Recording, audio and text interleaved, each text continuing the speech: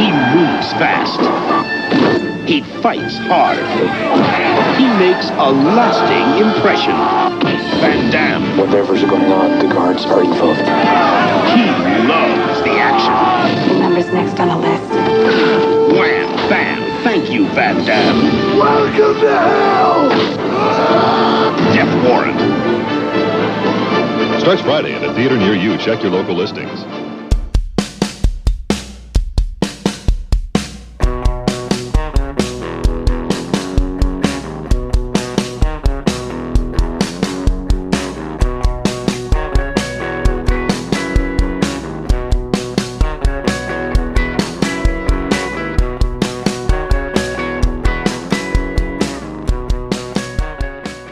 Hello and welcome to So What's the Problem, in which we rewatch movies from our youth to determine if they're problematic by today's standards. I'm Jimmy. And I'm Jen. Today we'll be discussing Death Warrant, which was released in the US on September 14th, 1990, and in the UK on November 16th, 1990.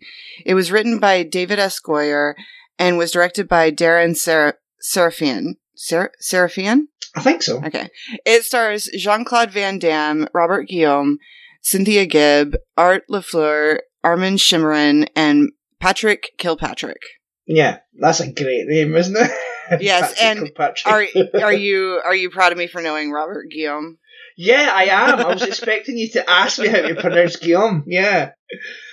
So what's going to happen is this. Jen and I have thought of 3 problems this movie has, 3 each, and a positive, and we'll have a little discussion about it. And the synopsis is: a maverick detective goes undercover in a prison to find out why so many prisoners are dying there.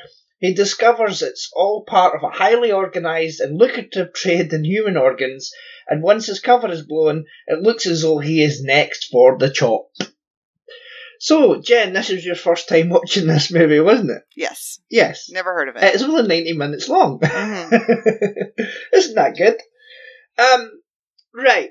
So, I don't remember when I first saw this, right? This is around about the time where I would always rent out action movies. Me and my friend would rent out action movies, right? Mm-hmm. Or we would rent them out independently, or we'd rent them out together and watch them, because that's what we were into when we were younger. We would watch these kind of movies. And Jean Claude Van Damme was already sort of a thing at that point. He'd done Kickboxer, and he'd done Bloodsport, a movie called Lionheart, but over here it was called AWOL. Okay. The reason I picked this is because since I'm forcing you to watch action movies, I thought that we should watch action movies of different various action stars. We've done Sly, we've done Arnie. So I thought Van Damme's kind of next. I didn't watch any Chuck Norris movies when I was a kid, so I'm never picking him, that's fine. Apart from Sidekicks, but that's garbage. That's exactly what I was just thinking. I was like, I know Sidekicks. I think Jean-Claude Van Damme offered something kind of different to all the other action stars of the era, right? Because you've got like the big guys like Arnold and Sly. Van Damme's kind of more sort of compact. He's built, but you know he's more sort of attractive and charming, and he got more of the leading man type roles. Mm-hmm. Like he got more of the sort of leading roles that Arnie didn't get. Arnie was the Terminator, you know, he was that kind of character, where and Sly was a boxer or the army guy. Van Damme would get these kind of roles where he was a romantic lead, but he would also kick ass. He was also a genuine martial artist. He was a kickboxing champion. And it didn't seem as awkward watching Van Damme with a woman in a movie than it is, say, watching Arnie with a woman, or watching Sly, or even Steven Seagal. And as opposed to Steven Seagal, Van Damme didn't mind getting his ass kicked. Yeah, that's a thing with action stars, right? That, like, their egos are really bad and they don't want it. Like, there's, you know, the famous stories about Hobbs and Shaw and how the 2 actors, like, they had it in their contracts. Like, I guess it was like neither of them could beat the other one up more because neither of them wanted to be the one that was beaten up more. Yeah. And it's so silly. Yeah, the Fast and the Furious, they all had contracts like that. Ugh. Seagal and Van Damme sort of broke out around about the same time.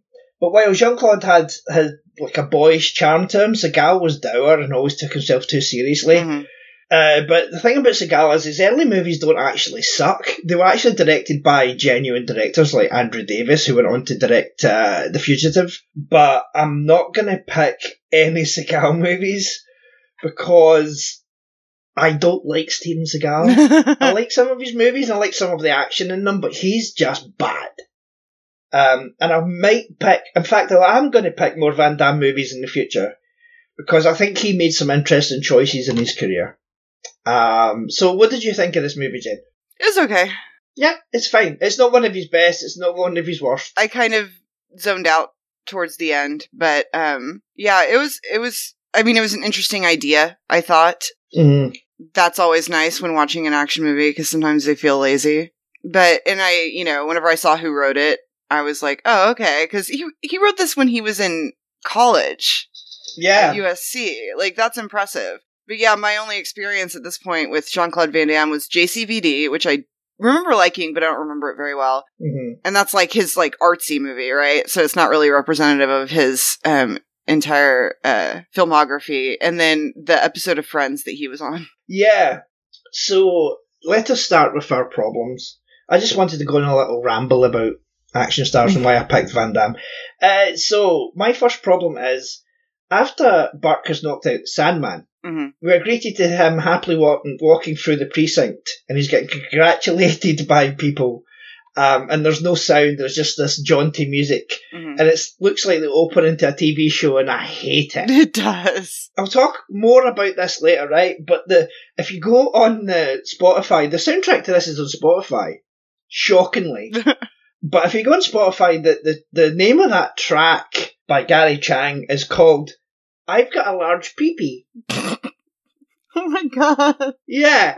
So Wow. that also makes me hate this scene even more. One thing I wondered about that scene, like, because I'm wondering if this is intentional or not. You see him when he comes in, he is the first like 2 or 3 people that he like shakes hands with or whatever are black. Is that a coincidence, or is it to show that he gets along with people of color? Mm. Because going into prison, it's like he's more drawn to like he's going to go hang out with the black guys. Mm. But it was like, it's always, when you're watching anything that's older, it's always noticeable if there's people of color or not, because the movies are always so white. And I just wondered if that was like supposed to indicate anything, or if it was just a happy coincidence. I don't know. It might be because the guys that confront him at the beginning, and I don't know, does he kill those 2 guys with like the single kick to the head each? Because one runs away and the other 2 are just lying there on the ground motionless. But none of those guys were black. Mm-hmm. So, it's like he didn't beat up any black guys. Yeah. He's friends with black guys in precinct, and yeah, it could very well be shown that, he likes everybody, he gets on with everyone. If it is, that's very clever.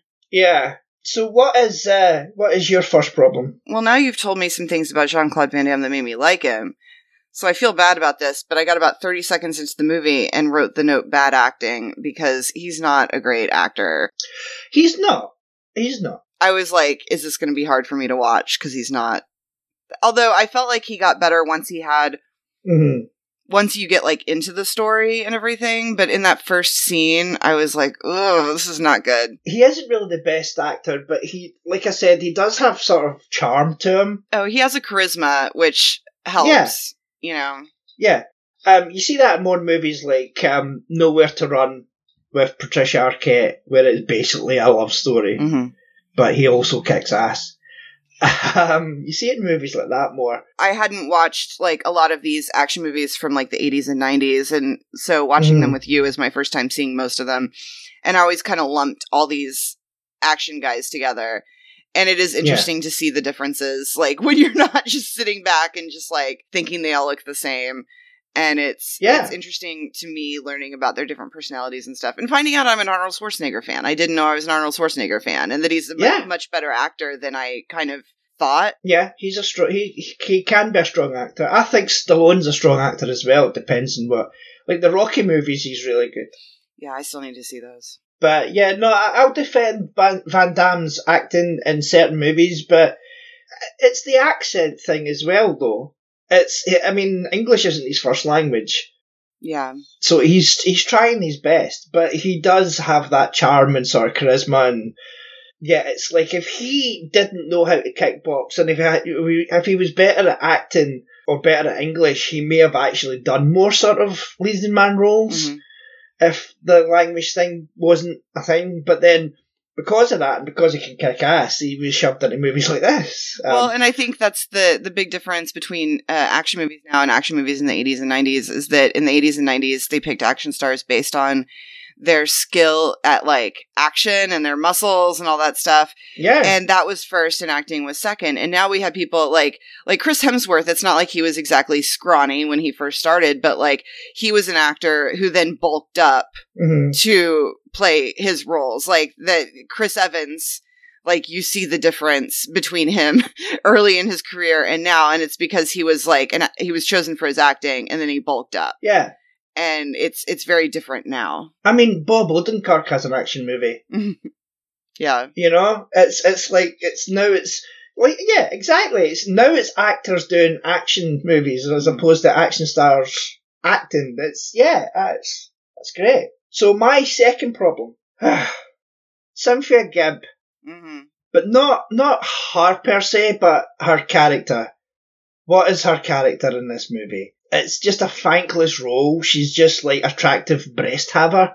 That's basically all she is. Because she doesn't do anything.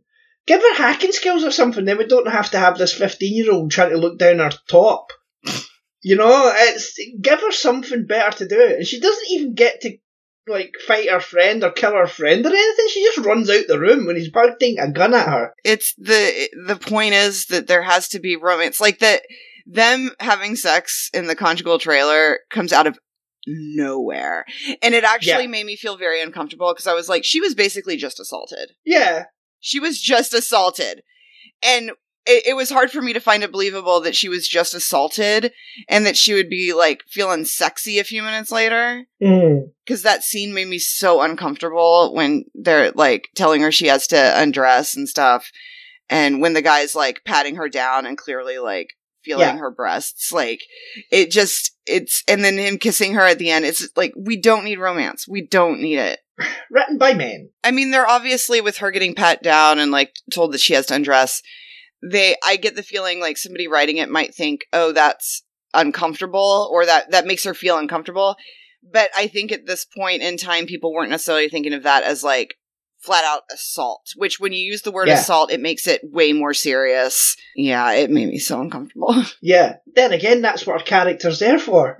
Our character's there to be leered over by men of all ages and assaulted, and then have sex with the lead man, get peered at by this child trying to look down her. I do like, though, that the first time she meets that hacker guy, she's wearing the blouse, and he tries to look down her top, so she fastens the top button, right? And the next scene that you see them together, she's wearing a jump. Yeah. I just don't understand the character, but it's just to have a love interest, and it's not needed. Yeah. Although it would probably still annoy me if there were, like, no women in the movie, so there's no winning with me, I think. Or just don't have the romance. Have the woman, don't have the romance. Yeah, exactly. She could still be there and not have any romance with the lead character. It can be done, Hollywood. So have you said your second problem yet, no? I snuck mine into yours. That's clever. Because I have a nice little list of problems. And most of them aren't huge. Like, that was annoying to me, the female character. But, so he gets there, he gets to prison, and his cellmate, like, immediately threatens him. But, like, there's two things. One, this guy is scrawny as shit, and he thinks he can, like, threaten Jean Claude Van Damme. Yeah. Like, that's just silly. I don't care if Jean Claude Van Damme is the new guy. Like, look at yourself in the mirror and look at him. Look at your body and look at him. And think, who's gonna win this one? And second of all, why is he wearing a vest? Where'd he get the vest? What's the deal with the vest?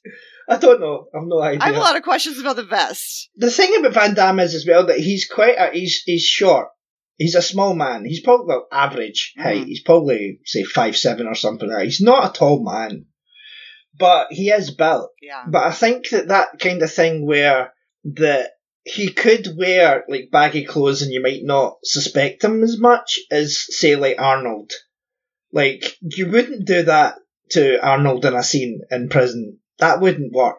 Yeah.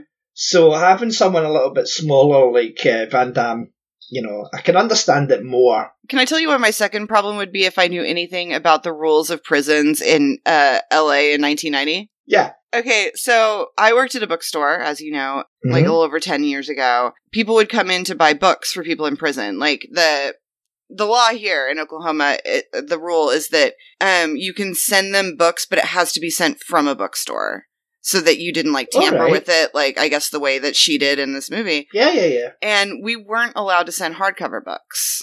Like it had to be paperbacks. And so whenever I saw him with the hardcover books, I was like, that's not realistic. But then I'm like, I don't know what was allowed at a prison in California in the 90s. But it just, I wouldn't be surprised if you still couldn't send, because there's a lot of reasons you wouldn't want hardcover books in a prison. Mm-hmm. And it just, I don't know, it bugged me. But like, I don't know if it's a problem. I don't know if it's accurate.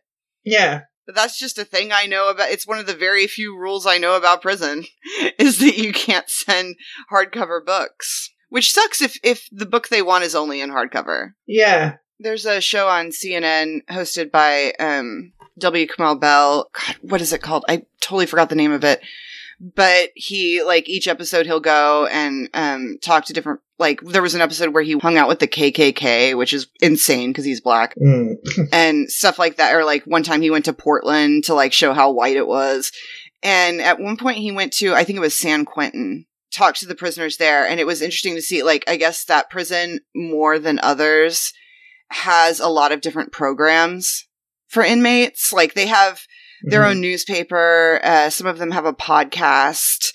Like there's different things they can do there and different educational opportunities. And there were people who were there for life. Like they don't, you know, I would like to think that in prison you want to rehabilitate people, but not everybody feels that way. Even people who some might write off as not needing to be rehabilitated because they're just stuck there forever. So what does it matter? Mm-hmm. Like there were people who like, they'd be talking about their crimes. They'd be talking about how they changed and they were completely different people. And it was because they had those programs, because they had access to education. The idea of going into prison and changing in that way and access to literature is, you know, that's a big part of it. Yeah. And I like that it showed, yeah, he has that book because there's money in it. But like, we just see the dude reading. A couple times we see him just reading. The action stars, generally those guys are like, stereotyped as like dumber or whatever. I like just seeing a couple scenes of him reading. Yeah. Okay, what's your third problem? The score. Okay. I hate the score. I didn't notice it. By Gary Chang. It's terrible.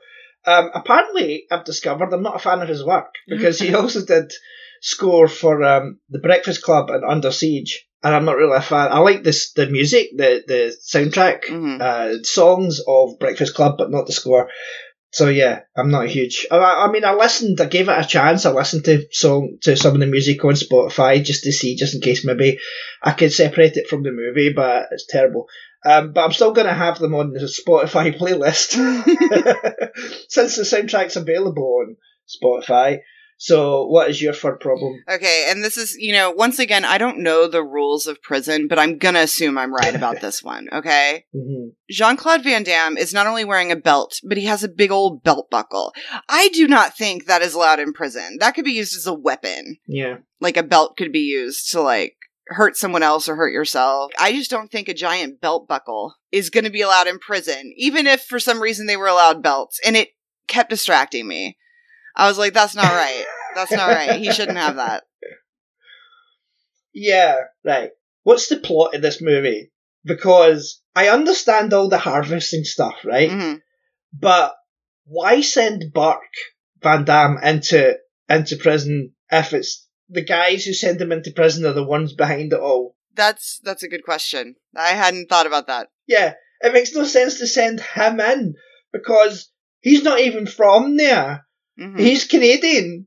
He came down from Canada, caught the Sandman, and then 16 months later, he's working in LA now, and then they send him into... Well, no, he was in LA at the beginning. No, I know, because he followed the Sandman there. Okay, gotcha.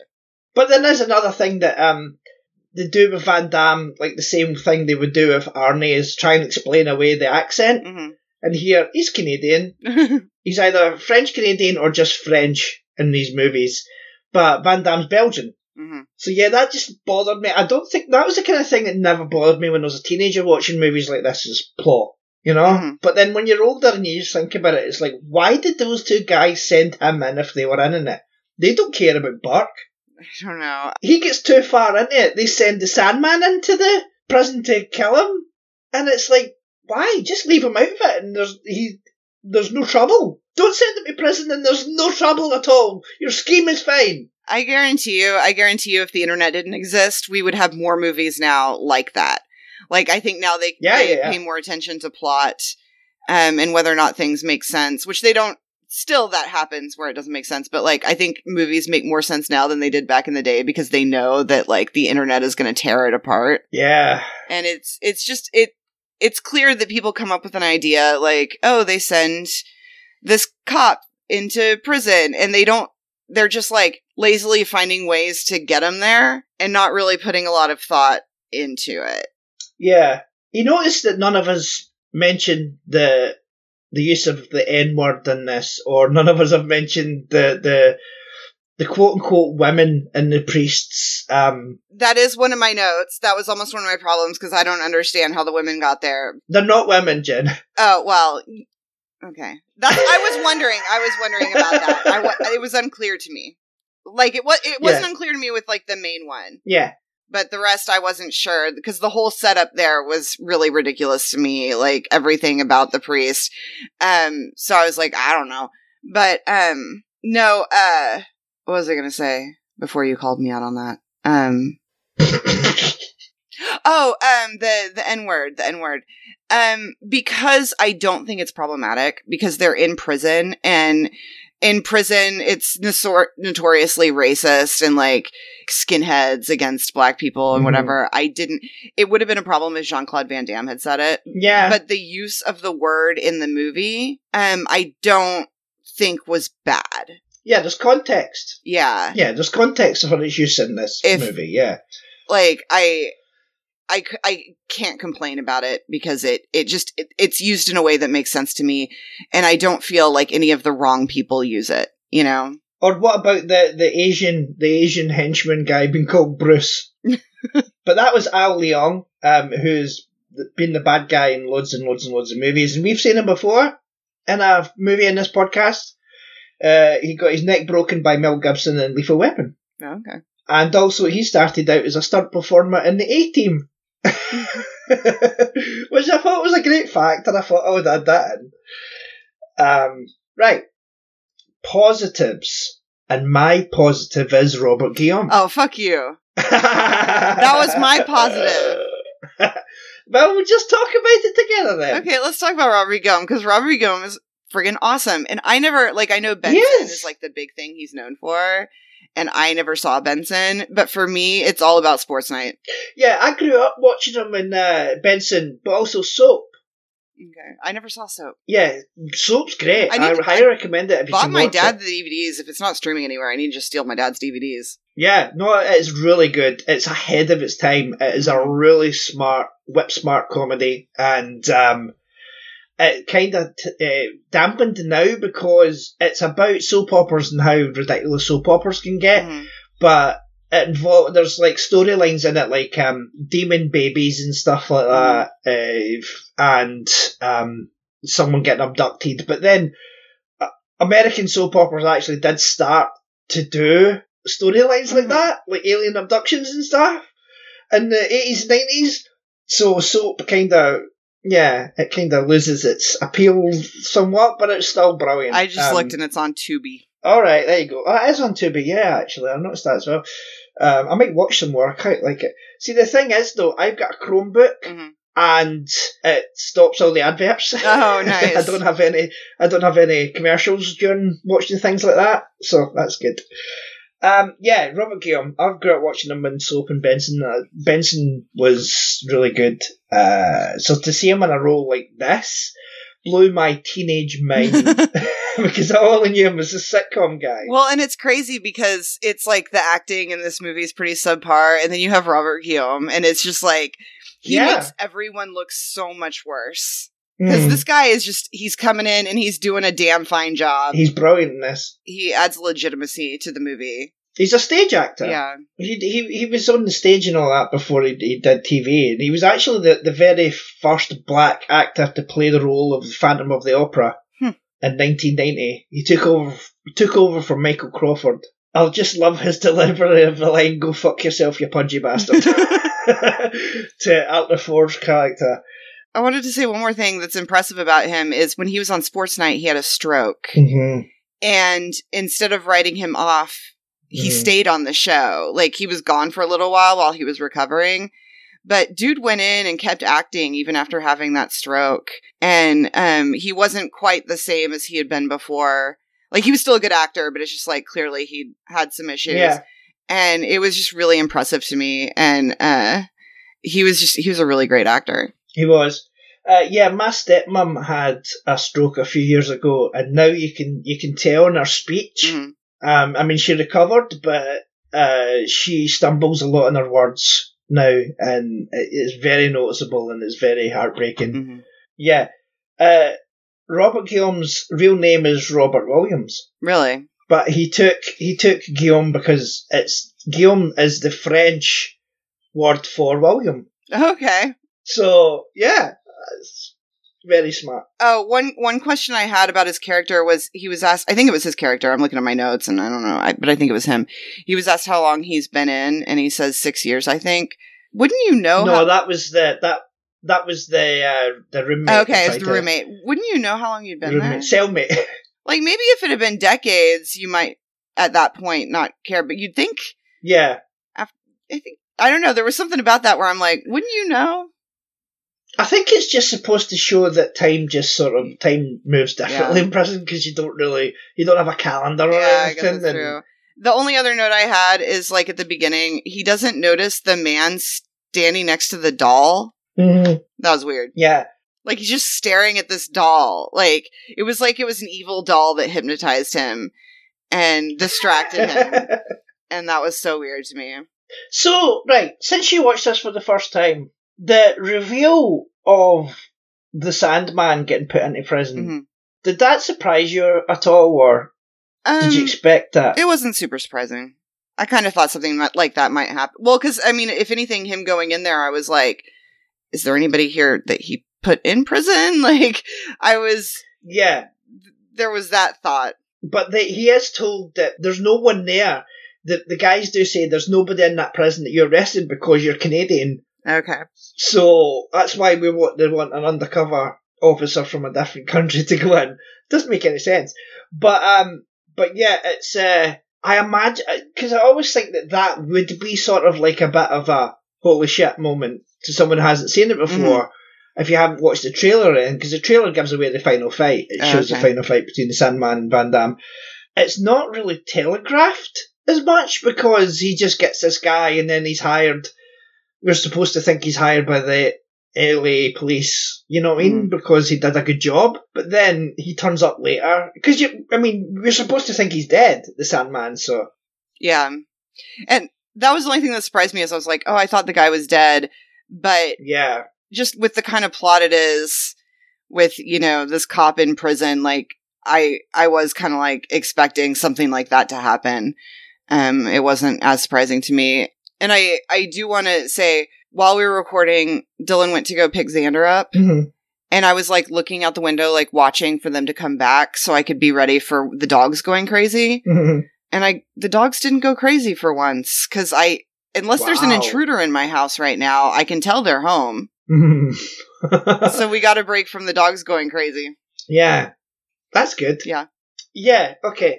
There's a thing that me and my friend Lee used to always think when the guy, Bruce Alliong, is fighting Van Damme, and he gets his head smashed into the tumble dryer or the washing machine, whatever it is. I think it's a tumble dryer because doesn't matter.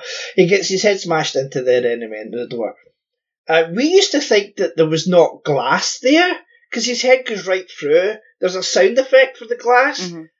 But his head just goes right in, like there's no glass there. But watching it in HD, I think there is like a plastic bit there it's supposed to be glass that'll smash away. But instead of his head going through the glass, it shoves the glass in. Because there's a reflection of the glass that I can actually see before his head goes in when I put it in pause. So I told my friend Lee this, and I don't think he believes me. I think he still thinks there's no glass there. But I think it was a mistake where he just shoves the glass in with his head rather than break it.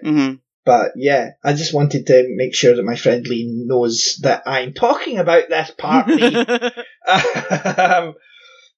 But then there is broken glass round about his head in the other shot, so it is a continuity error either way. Mm-hmm. Right, quick notes. I remember a lot about this movie, but my brain blocked out the hacker character. I forgot he was a thing. The person who set Meyerson on fire vanishes very, very quickly when we see the outside shot. So that guy gets set on fire in his cell, and then we see the outside shot, and all the prisoners are going crazy, and you see the fire, and the person who done it is not there anymore. Okay. So whoever done that is gone. It was very poorly done. The guy who attacks him in the room, all three of them are in the room. The guy who just smashes through the door, like the Kool-Aid man, and he hits everyone with a weight. He has to be the least scariest villain in this.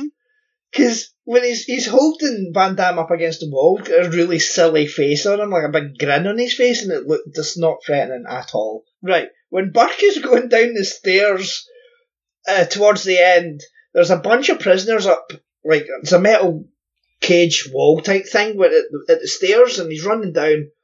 There's a prisoner who like throws a baton or something. He just throws like a bit of wood. It sounds like wood when it hits the ground. He throws it at Burke, but it misses so much. It's like there's no way that would have hit him anyway. So I think we should give that prisoner a participation trophy, because at least he tried. Alright. This is just what I write down. This is what I write down when I'm watching movies, Jen. The Sandman coming out of the furnace is on fire is ridiculous, but I love it when he stops being on fire and he stands up and his face is just like sort of moving weird and creepy. I like that. It's a great shot. Mm-hmm. Art LaFleur, who played Sergeant de Graaf, he passed away in 2021 after a battle with Parkinson's. He was 78, but he also played the Tooth Fairy in the Santa Claus 2 and 3. Okay. So that's how you would know him. Yeah. Jen. Oh, it's so sad. I got really into the Santa Claus movies, and I started watching the Santa Clauses, and then I was having problems with my Disney Plus app. So I went a couple days without watching the Santa Clauses, and then I forgot about it, and I noticed the other day I'm still in the middle of an episode, and I never finished it, and I'm wondering if I ever will. Oh, really? I mean, I should, because I was really into it, but, like, it was one of those things where I had this obsession for, like, a week or two, and the obsession went away. I've moved on to other things. So I'm curious if I'll go back and finish. There's so many shows I'm in the middle of an episode of where I just kind of forgot I was watching them. Yeah. 2 more notes, and one is very brief. I just wrote down, cockroach, yuck. And my final note is, the director of this movie also directed an episode of Buffy, Jen. Oh, which episode? Killed by Death in season 2. Okay. The hospital one. Okay. Buffy's in hospital and meets this Freddy Krueger type thing that kills kids. That's the first season. That's the second season. No, it's the first season. No, it's the second season. Oh, wait, no. It's okay, you're right. I forgot there were 2 hospital episodes. Yeah, Nightmares. Yeah, okay, yeah. That's why I was confused. It's been a while since I watched the first few seasons, because I keep starting at, like, weird parts, like the 4th season or whatever. And so it's been a while, but yeah, I forgot there were 2 hospital episodes. Yeah. This one's set more in a hospital because she falls ill and then she goes to the hospital and then kids are dying. Okay. But yeah, he directed that episode, and that's the only episode he directed of Buffy. He's directed loads more TV since, but... I love that directors, like, I never realized until recent years, like, I think it's more common now, like, directors, like, people who directed movies then going into TV, and I think it used to be sort of like, they can't get a movie job, so they move into TV, but now it's, like, totally different. This week's episode of Succession was directed by the guy who directed The Menu. Oh, really? He's directed a ton of episodes of Succession, and it's just, like, it's not just actors where things have changed, it's directors too, where it used to be like TV was like, you don't want to do TV, you want to do movies, and TV is like lower quality and stuff. Because you would get a lot of like TV directors who became famous movie directors. Spielberg being like the main one, really, because he did Columbo and stuff like that before becoming a movie director. But then the Russos, directing the Marvel movies, they did Community in that first and stuff like that. And but now I think it's not really a big deal now. It's like, well, yeah, he directed the movie and he's directing this episode. Mhm. Whereas back in the 90s, it was a big deal when Quentin Tarantino directed an episode of ER. Yeah, that was huge. Now, he could direct an episode of anything he wanted, nobody would bat an eyelid. It wouldn't be as weird. It wouldn't be as weird at all. No, it wouldn't. It wouldn't. Can I go on a rant that has nothing to do with this movie, but I want you to leave it in? Yes? This is really important, and it's topical, okay?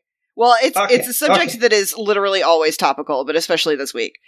So, Sunday night, I go to study, and I'm sitting at a bar later. Succession has been over for less than 2 hours. Right. I watch Succession on Mondays. I don't have time to watch it on Sundays, because that's one of the nights I do homework. No. And even if I hadn't gone to the bar, if I'd gone home, I would have just gone to bed. So I'm sitting at the bar and I look on Facebook and I see the headlines aren't saying exactly what happened in that night's episode of Succession. Mm-hmm. But as long as you're not an idiot, you can tell what happened based on what it says there. And it was a huge episode of Succession and it got ruined for me. All right. And I'm not going to say what happened in case someone listens to this and they haven't seen it. But it was the kind of thing like, it was even worse because in the episode, it's like this thing comes out of nowhere. And it would have been really cool to get to watch it knowing what was going to happen because then it would have been shocking. Like, I will always wonder, how would I have watched this episode had I not known? Mm. And I just want to remind people listening that if you say spoilers, if you go on the internet and say spoilers, you're an asshole. And I feel like with TV, you should wait at least a week. And with movies, I honestly think you should wait until it's available streaming. Mm-hmm. But like, honestly, just never do it. I hate where we are now. I hate it. Because like, when I watched The Walking Dead, Mm-hmm. like if there was a major death in The Walking Dead, I would try to avoid Twitter because someone would say it on Twitter, or try to avoid just go on Google because there might be like a news thing up there that just says, someone died in The Walking Dead, big story, blah blah blah. And I'm like, fuck off, because we didn't get it till the next day. Mm-hmm. In the UK. I mean, sometimes it's worse. Sometimes you might not get it until a week later, a TV show. So I just hate spoilers in general. So right now, for me, it's Yellow Jackets. Mm-hmm. I'm trying to avoid anything to do with Yellow Jackets because I can't watch the new episode until Saturdays because we get it in Paramount Plus here on Saturdays. So that's almost a week later. No, it's next day. Oh, next day. Oh, does it come on Fridays? Yeah. It comes out on Fridays. Oh, okay, I assumed it was Sunday. It comes on, it airs on Sunday. Oh, okay. But it comes out on the app on Friday. Okay. I'm but weeks we behind, get it so I in don't the UK even on know. the Saturday. Yeah. Are you sort of up to date though, apart from one episode then, or? I just watched the one episode. I haven't had a ton of time. I feel bad. Last night we were going to watch it and we were watching Ted Lasso and I just passed out. And I still need to watch the second half of that episode of Ted Lasso because I don't know what happened. And I'm complaining and warning people don't do this. But honestly, a lot of it is just entertainment outlets like Entertainment Weekly or things like that. And it sucks because it's it makes me not want to follow your publication on Facebook because you're going to post this stuff. And it's so frustrating. It is so frustrating to have things spoiled. And I'm a big fan of no matter what I'm talking about, asking someone, oh, have you seen this? Before saying the big ending or whatever. Because you never know. Yeah. You could be talking to the one person that didn't watch The Sixth Sense and hasn't had it ruined yet. It never hurts to just say, have you? And there have been times where I wanted to post memes on Facebook and I couldn't do it because I'm this movie hasn't been out long enough for me to post this spoilery meme, even though it's very funny. Well, I'm sick of people and then pages Entertainment Weekly and stuff like that. They'll feel like they're being spoiler free by being cryptic about it. But it doesn't take much to figure shit out. The main thing I think of in spoilers for season 4 finale for Dexter, I went on, we were watching, we were going to watch it that night, but we were watching something else first. And I made the mistake of going on Twitter, and one of my friends that I know watches Dexter just posted Rita with an exclamation. I was like, oh, Rita dies. Yeah. You could tell just by that response, oh, this character is going to die. And like, it doesn't take much to figure out a spoiler. And it's so frustrating to me. And I just think it's important to talk about every once in a while about how spoilers suck. And I saw a lot of think pieces this week about spoilers, and it's because of Succession, because basically anyone who didn't watch it the moment it aired had it spoiled for them. Anyway, next week, Jen, is our 100th movie. Mm-hmm. And what are we covering, Jen? Fear, finally. I'm so excited. From 1996, I want to say. I think so, yeah. Yeah. So, another 90s movie. There we go. I'll need to pick an 80s movie. Oh, no, it's your turn after Fear, because this is both ours. Mm-hmm. So, yeah. Anyway, we're covering Fear for our 100th, because we talked about it in our first episode, The Crush. So, it took us this long to finally get around to Fear. We didn't want to do it straight away because it's too not similar. Really similar, but it's similar. It's a similar genre, I think. Yeah. Similar time too. Like they were both, just a couple years apart. Each other, yeah. Yeah, so that's next week. So that's all we have time for today. If you'd like to follow the podcast on Twitter, it's at Drop the Pallet Pod. I'm at ShiftyB. Shiftybench.co.uk is the website. Contact the shiftybench.co.uk is the email address. We have a Spotify playlist of music playlists on YouTube, on the YouTube channel, Shifty Bench Podcast, which has trailers from every single movie that we've covered, and extras, like interviews and stuff like that, and some like behind the scenes stuff. And that's the sort of thing I put on there. Where can people follow you online, Jen? At Pilot Inspectors on Twitter. Excellent. I have a big long spiel, and Jen's just Pilot Inspectors. Yeah. Pilot Inspectors on Twitter. You used to have a longer spiel when I had other podcasts. Yeah, fair enough, you did. So, thank you for listening, and we'll speak to you all next time. Goodbye. Goodbye.